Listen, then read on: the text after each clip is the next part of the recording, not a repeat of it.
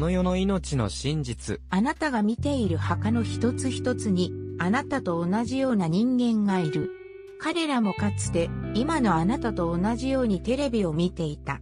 彼らもまた、朝起きて顔を洗い、朝食をとり、仕事や学校に行く。彼らにもかつては、愛する人がいて、憧れの有名人がいて、車があって、家があり、請求書があった。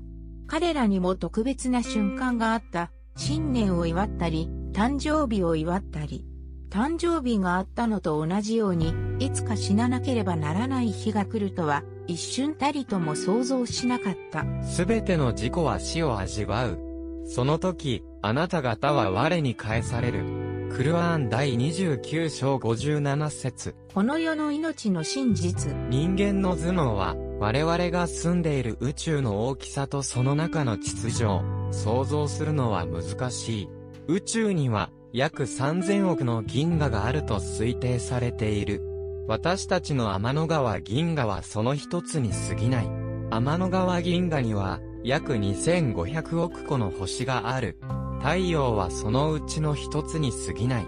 言い換えれば、宇宙には世界中の砂浜の砂粒の数よりも多くの星があり、太陽はその砂粒の一つに過ぎない。私たちの住む世界は、その砂粒の一つにも満たない。この地球に住む小さな生き物である人間は、この巨大な宇宙の壮大さの中では無に等しい。しかし、ほとんどの場合、人間はこのことを忘れ、自分が本当はとても大きな存在だと思い込んでいる。高慢と傲慢の中に生きている。自分が神によって創造された無力な被造物であること、いつか死んで、神の御前で自分の行いを説明しなければならないことを忘れている。さらに、宇宙という壮大なスケールの中では、砂粒よりも小さなこの世に熱烈に執着する。しかし、すべての人はやがて死に、この世のほんの片隅に埋葬される。来世の生活に進む前に、神はその人がいかに無力であるかを必ず示される。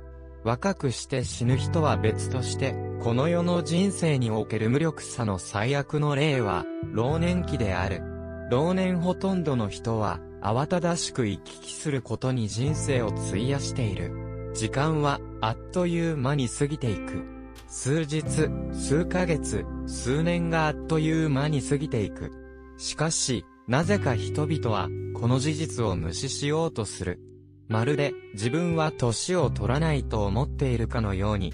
しかし、彼らが決して終わらないと、好意的に想像している青春の日々は、実際には、とても短い。ほとんどの人が、いつかは、老いることを悟っている。しかし、若者たちはいつもその日がとても遠いものだと感じている。彼らは自分がいつか老い、弱く無力になることを受け入れようとしない。この写真に写っている二人の若者は、綺麗で完璧な肌と輝く歯を持っている。しかし、もう一つ重要なことがある。この写真は1955年に撮られたものだ。この写真が撮られた時、この二人はおそらく自分たちがいつか年を取ることなど全く考えていなかっただろう。しかし、50年以上経った今、この写真に写っている若さと美しさは何も残っていない。時はすべてを破壊する。それがこの世界の法則だ。例えば、甘くて美味しくて香りの良いオレンジはやがて腐ってしまう。リンゴはあっという間に腐ってしまう。人間の美しさもまた簡単に色あせてしまう。人間の美しさの最も重要な要素である皮膚は時間の経過とともに弾力を失い薄くなりたるみ始める。若い頃の輝くような滑らかな肌は年齢とともにシワシワになっていく。まるで乾いた泥のように生命力を失っていく。若い人の肌は張りがある。指でぎゅっと握って離すと元の状態に戻る。しかし、老人の皮膚はしわくちゃのままだ。髪は白くなり、老いとともに抜け落ちる。全身の臓器が老いによるダメージを受けている。例えば、鼻や耳はたるみ始める。外見だけでなく、感覚も老いていく。神経細胞が更新されないため、人は年を取るにつれて感覚を失う。視力が低下し、聴力も低下する。人体に見られる損傷や衰えは、この世の生が儚いものであることの顕著な例である。有名人、芸術家、映画スター、政治家。若い頃は、その美しさで世界を驚かせた人たちも、年を取ると全く違ってくる。彼らは、その強さと美しさを失ってしまうのだ。例えば、その強さとスタミナで有名なスポーツ選手は、老年になると弱々しくなる。あなたが今見ている有名人の若い頃と老いた後の姿は、この世の儚さを象徴している。あなた自身の肌も、いつかは、そのようになる。そして、鏡を見るとき、これこそ、まさにあなたが見ようとしているものなのだ。人間の儚さ、幼い頃、将来への展望に満ち溢れている時でさえ、人は病に倒れ、死ぬことがある。現代では、何百万人もの人々が、癌や、それに類する不治の病で若いうちに亡くなっている。治療法が見つかっていないウイルスもたくさんある。そして、ほんの小さなウイルスが人の人生を終わらせるのに十分なのだ。いつか、そのような病気の餌食にならないとは誰も断言できない。例えば、脳の血管が理由もなく破裂することがある。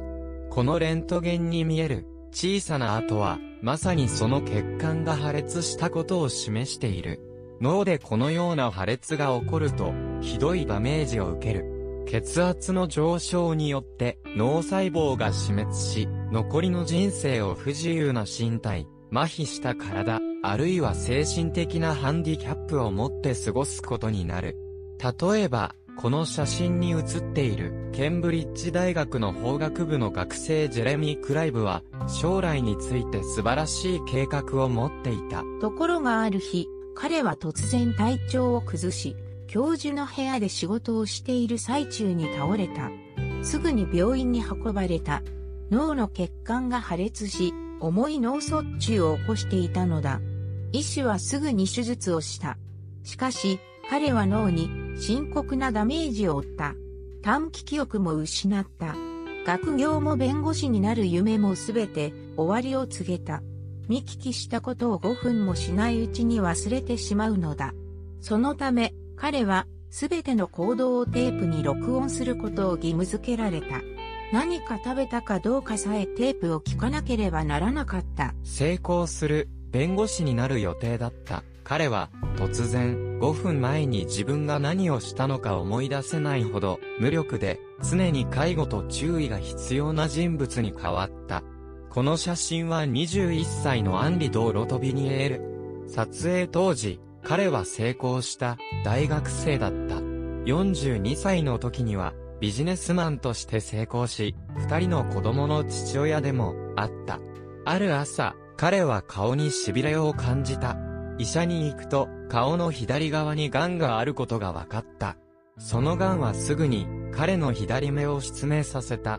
日本から来た曽崎敏吾は幸せな結婚生活を送り、ビジネスウーマンとして成功していた。しかしある日、彼女は病に倒れ、脳の一部に損傷を受けた。自信に満ち、裕福なビジネスウーマンであったある日、彼女の病気は彼女を知的障害者にしてしまった。彼女は最も基本的な欲求さえ満たすことができなかった。すべての記憶を失った彼女は、生涯をかけて働いてきたキャリアに何の意味も見出せなくなった。このような事実を前にして、人はこの世の生活への情熱的な執着がいかに無意味かを考えなければならない。自分が持っているものは、実は自分を試すために一時的に与えられたものであることを悟らなければならない。人間を創造したのは神である。そして人間をあらゆる危険から守ることができるのは神だけである。もし神がその気になれば、人間がいかに無力であるかを思い知らされるような病気を与え、人体に損傷を与えることもできる。なぜなら、この世は神によって作られた試練の場だからだ。その試練において、神の目に心よく映り、神が命じたような道徳を示す者は、楽園で無限の命を得る権利を獲得する。傲慢な者や、来世での無限の人生よりも、現世での数十年を好む者は、来世での試練、無力、苦難を避けることができない。この世の生活に待ち受ける危険は、病気だけではない。事故で死んだり、不具になったりすることもある。新聞は毎日何十件もの事故を報じている。そこに登場する人々は、命を落とす前には、自分がもうすぐ死ぬなどとは想像もしていなかった。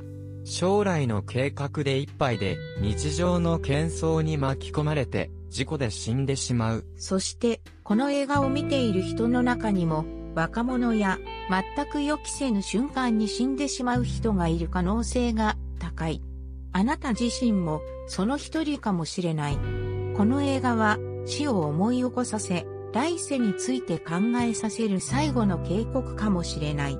人々が日常生活で遭遇する無力感は、この世の生が不完全で儚いものであることの証明に他ならない。この体は常に清潔にし、食事を与え、世話をする必要がある。自分のことをとても美しいとか、ハンサムだと思い、その結果プライドを肥大化させている人たちは、朝起きた時に、全くいい顔をしていない。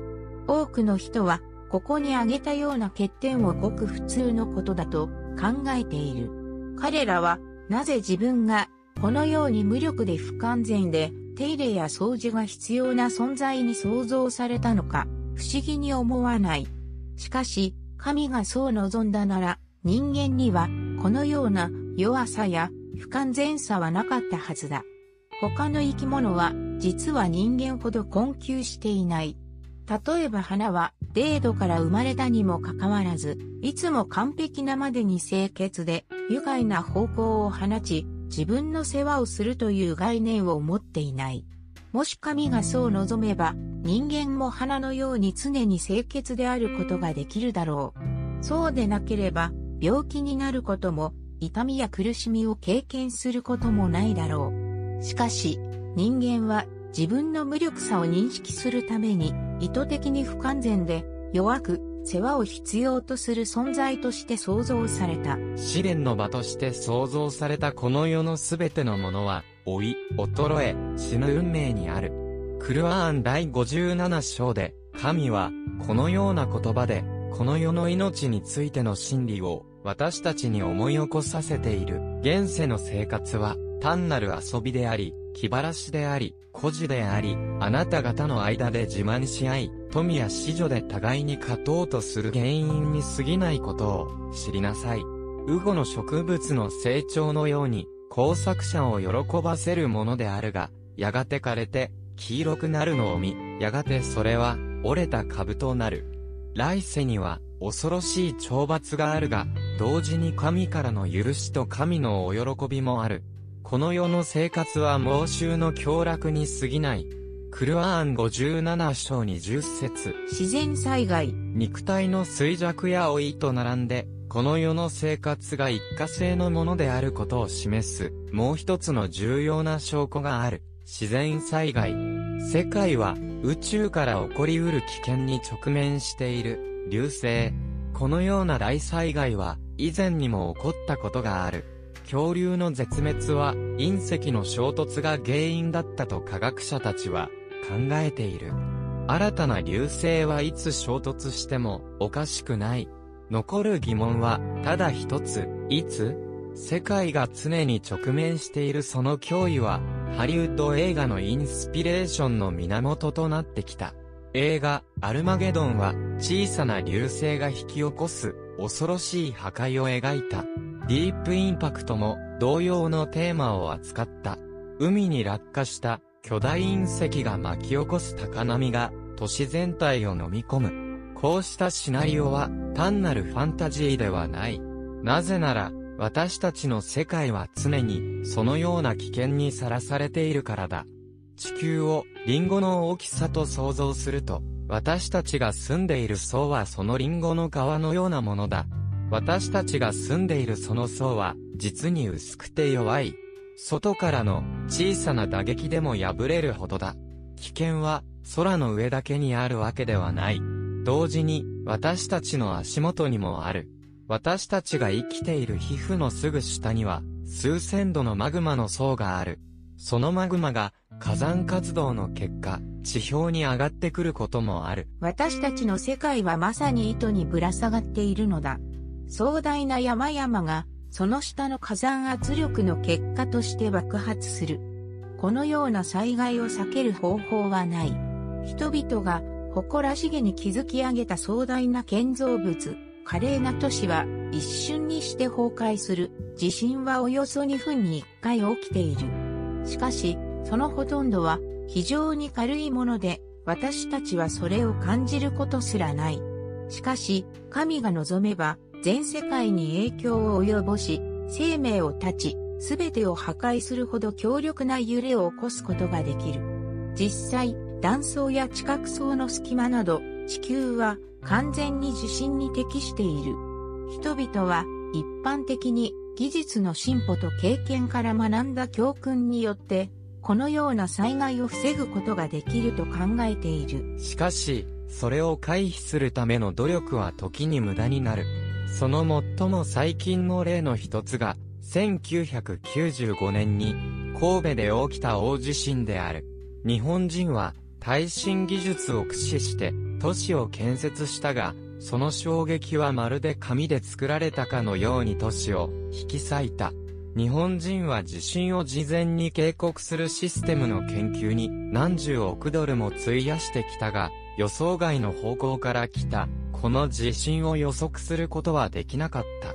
最も強い地震にも耐えられると言われていた建物は紙の家のように崩壊した。地震は時として予期せぬ災害を引き起こすことがある。海の底で地震が起きると津波として知られる巨大な高波が発生することがある。この津波は沿岸地域全体を破壊することがある。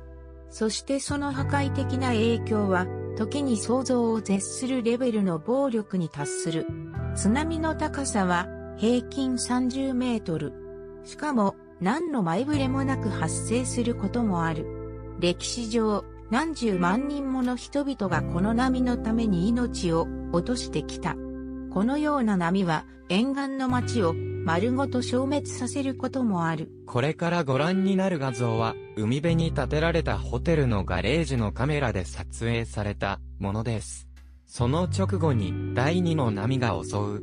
台風やハリケーンといった大気現象は頻繁に起こる。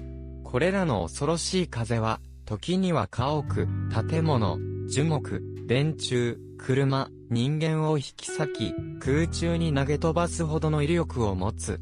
つむじ風の破壊的影響の前では、人間は無力である。現代的な都市も、強力な嵐の後には、壊滅的な打撃を受ける。人々が所有することを誇りに思っているヨットや、別荘は、スクラップの山と化すこともある。強い雨が降れば、川が堤防を越えて氾濫し、一瞬のうちにあらゆるものが破壊される。歴史上、このような災害によって、何百万人もの人々が命を落としてきた。そして、これからも、さらに多くの人々がそうであろう。そしてそれらの人々のほとんどは、自分の人生が、このような形で終わるとは、片時も思っていなかっただろう。最も重要なことは、このような災害から学ぶことである。この災害は人間の死とこの世の人生の儚さを思い起こさせる警告である。人間はこのような災害について考え、この世が情熱的に執着する価値のあるものではないこと、永遠に生きられる場所ではないことを悟らなければならない。タイタニック号の教訓。歴史にはこの世の生は一過性のものに過ぎず、死が近いことを警告する事件がたくさんある。その一つが1912年に起きた世界史上最悪の海難事故である。タイタニック号はこれまで建造された中で最大かつ最も豪華な客船で英国が誇る船と評された。高さ55メートル、長さ275メートルのこの船は、技術的に言えば最先端のものだった。タイタニックは不沈船だと多くの人が言った。しかし、最初の航海で巨大な氷山に衝突し、深刻な損傷を受け、恐ろしい姿で大西洋の海底に沈んだ。それから約90年後、この惨事はハリウッド映画の題材となった。1500人の乗客が氷の海で溺死した。この船は不沈船とみなされていたため、救命ボートはほとんどなかった。亡くなった人々の中には、英国の裕福な貴族もいた。この事件は、人が神の定めた運命を避けることはできないということを改めて示している。タイタニック号の悲劇は、裕福さゆえに傲慢になる者、神が唯一の絶対的権力者であることを忘れる者が、直面する災難を示す歴史的教訓なのである。ポンペイの破壊。おごり高ぶり、滅ぼされた人々の有名な例として、古代都市ポンペイの破壊が挙げられる。歴史家によれば、2000年前、ベスビオ山の斜面は、ブドウの木で覆われていた。ポンペイの都市は、その斜面と海の間に建設され、一般的に裕福なローマ人に選ばれていた。ポンペイの生活は宝刀と盗作の上に成り立っていた。隣の都市ヘルクラネウムも同様だった。しかし、歴史上最も激しい火山噴火の一つが、これらの美しい場所の存続に終止符を打った。火山の溶岩によって石に変えられた害の人々の盗作した生活は、今日、その細部まで見ることができる。数百年、数千年前に生きていた文明の富は、全く何の役にも立たなかった。残されているのは恐ろしいメッセージとともに残された遺跡だけだ。このように神はクルアーン第30章において過去の民族の運命から学ぶ必要があることを我々に思い起こさせる。彼らは地上を旅して彼ら以前の者たちの最後の運命を見なかったのか。彼らは地上を旅して彼ら以前の者たちの最終的な運命を見なかったのか。彼らは彼らよりも大きな力を持ち、土地を耕し、彼らよりもはるかに多くの人々を住まわせた。彼らの使徒たちもまた名称を携えて彼らのもとに来た。神は決して彼らを不当に扱われなかったであろう。クルアーン第30章9節。これまで取り上げてきたことと並んで、誰もが考える必要のある、もう一つの非常に重要な事柄がある、自分の死である。ほとんどの人は自分の死について考えることを避けようとする。自分がこの世からいなくなる日が来ることを考えたくないのだ。しかし、死は至るところにある。この映画の間に、世界で約6000人が死ぬ。人々は日常生活で死を目撃することはない。死はテレビや映画で興奮を演出するために使われる。しかし死は実は誰にでも待ち受ける、避けられない結末なのだ。そしてこの世の人生における最大の真実である。これまで何十億という人々がこの世で生き、死んできた。あなたが目にする骸骨の一人数とも、かつてはあなたと同じように理想を持ち、家族を持ち、未来に希望を持つ人間だった。しかし、彼らの遺骨は博物館に展示されているだけだ。100年前に生きていたこれらの人々のうち、今生きている人は一人もいない。あと100年かそこらで、今あなたが見ている人たちはみんな死んでしまう。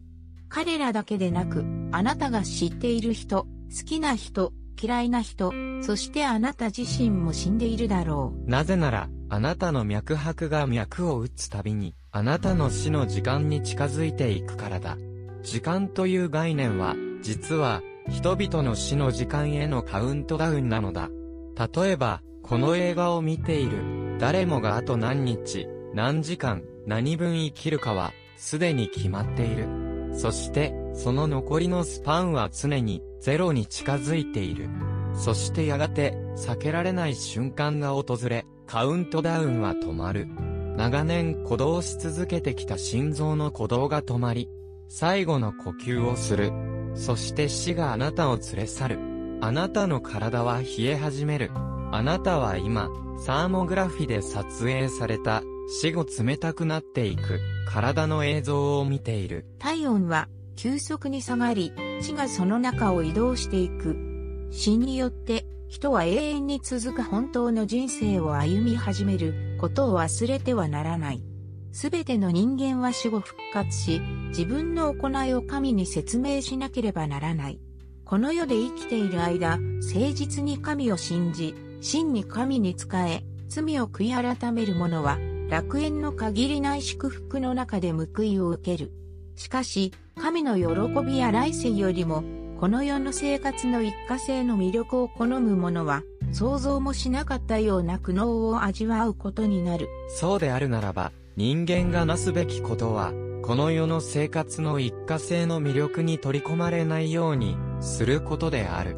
この世の美しいものは、誰にとっても目的であってはならない。それらは、手段でしかない。人間の真の目的は、自分を創造し、多くの恵みを与えてくださった神に仕え、神の喜びを求めることである。人間は、この世の生活のすべてが一過性のものに過ぎないことを知らなければならない。時を超越するのは神である。神は一節の中で、この世の生活についてこう述べている。地上のすべてのものは過ぎ去る。だが、あなたの主のお顔は残る。クルアーン第55章26節から27節。結論。この映画では、この世の命についての真実を検証し、この世が一時的な場所であることの明確な証拠を見た。この世のすべてのものには終わりが来る。すべての人間は遅かれ早かれ死に、この世のすべてを捨てて来世に行く。この世の無価値なものへの情熱にとらわれ、そのために宗教に背を向け、野心と緊張と疑念に満ちた人生を送ることは、人を最も悲しむべき損失へと導く。誰もが神に身を委ね、神に信頼し、神の教えられた価値観に従って生きなければならない。他人に対して寛容であり、慎み深く、寛容であり、親切でなければならない。正直に、誠実に、正当に振る舞い、犠牲を払うことを厭わなければならない。これらの美徳を示す人は、利己的な欲望の誘惑から守られる。そうして初めて、その人は救われるのである。神がクルアーンにおいて掲示された通りである。成功するのは、自分自身の欲望から守られている人々である。クルアーン59章9節。注意してください。この映画は、死を思い起こさせ、来世について考えさせるための、あなたの最後の警告かもしれない。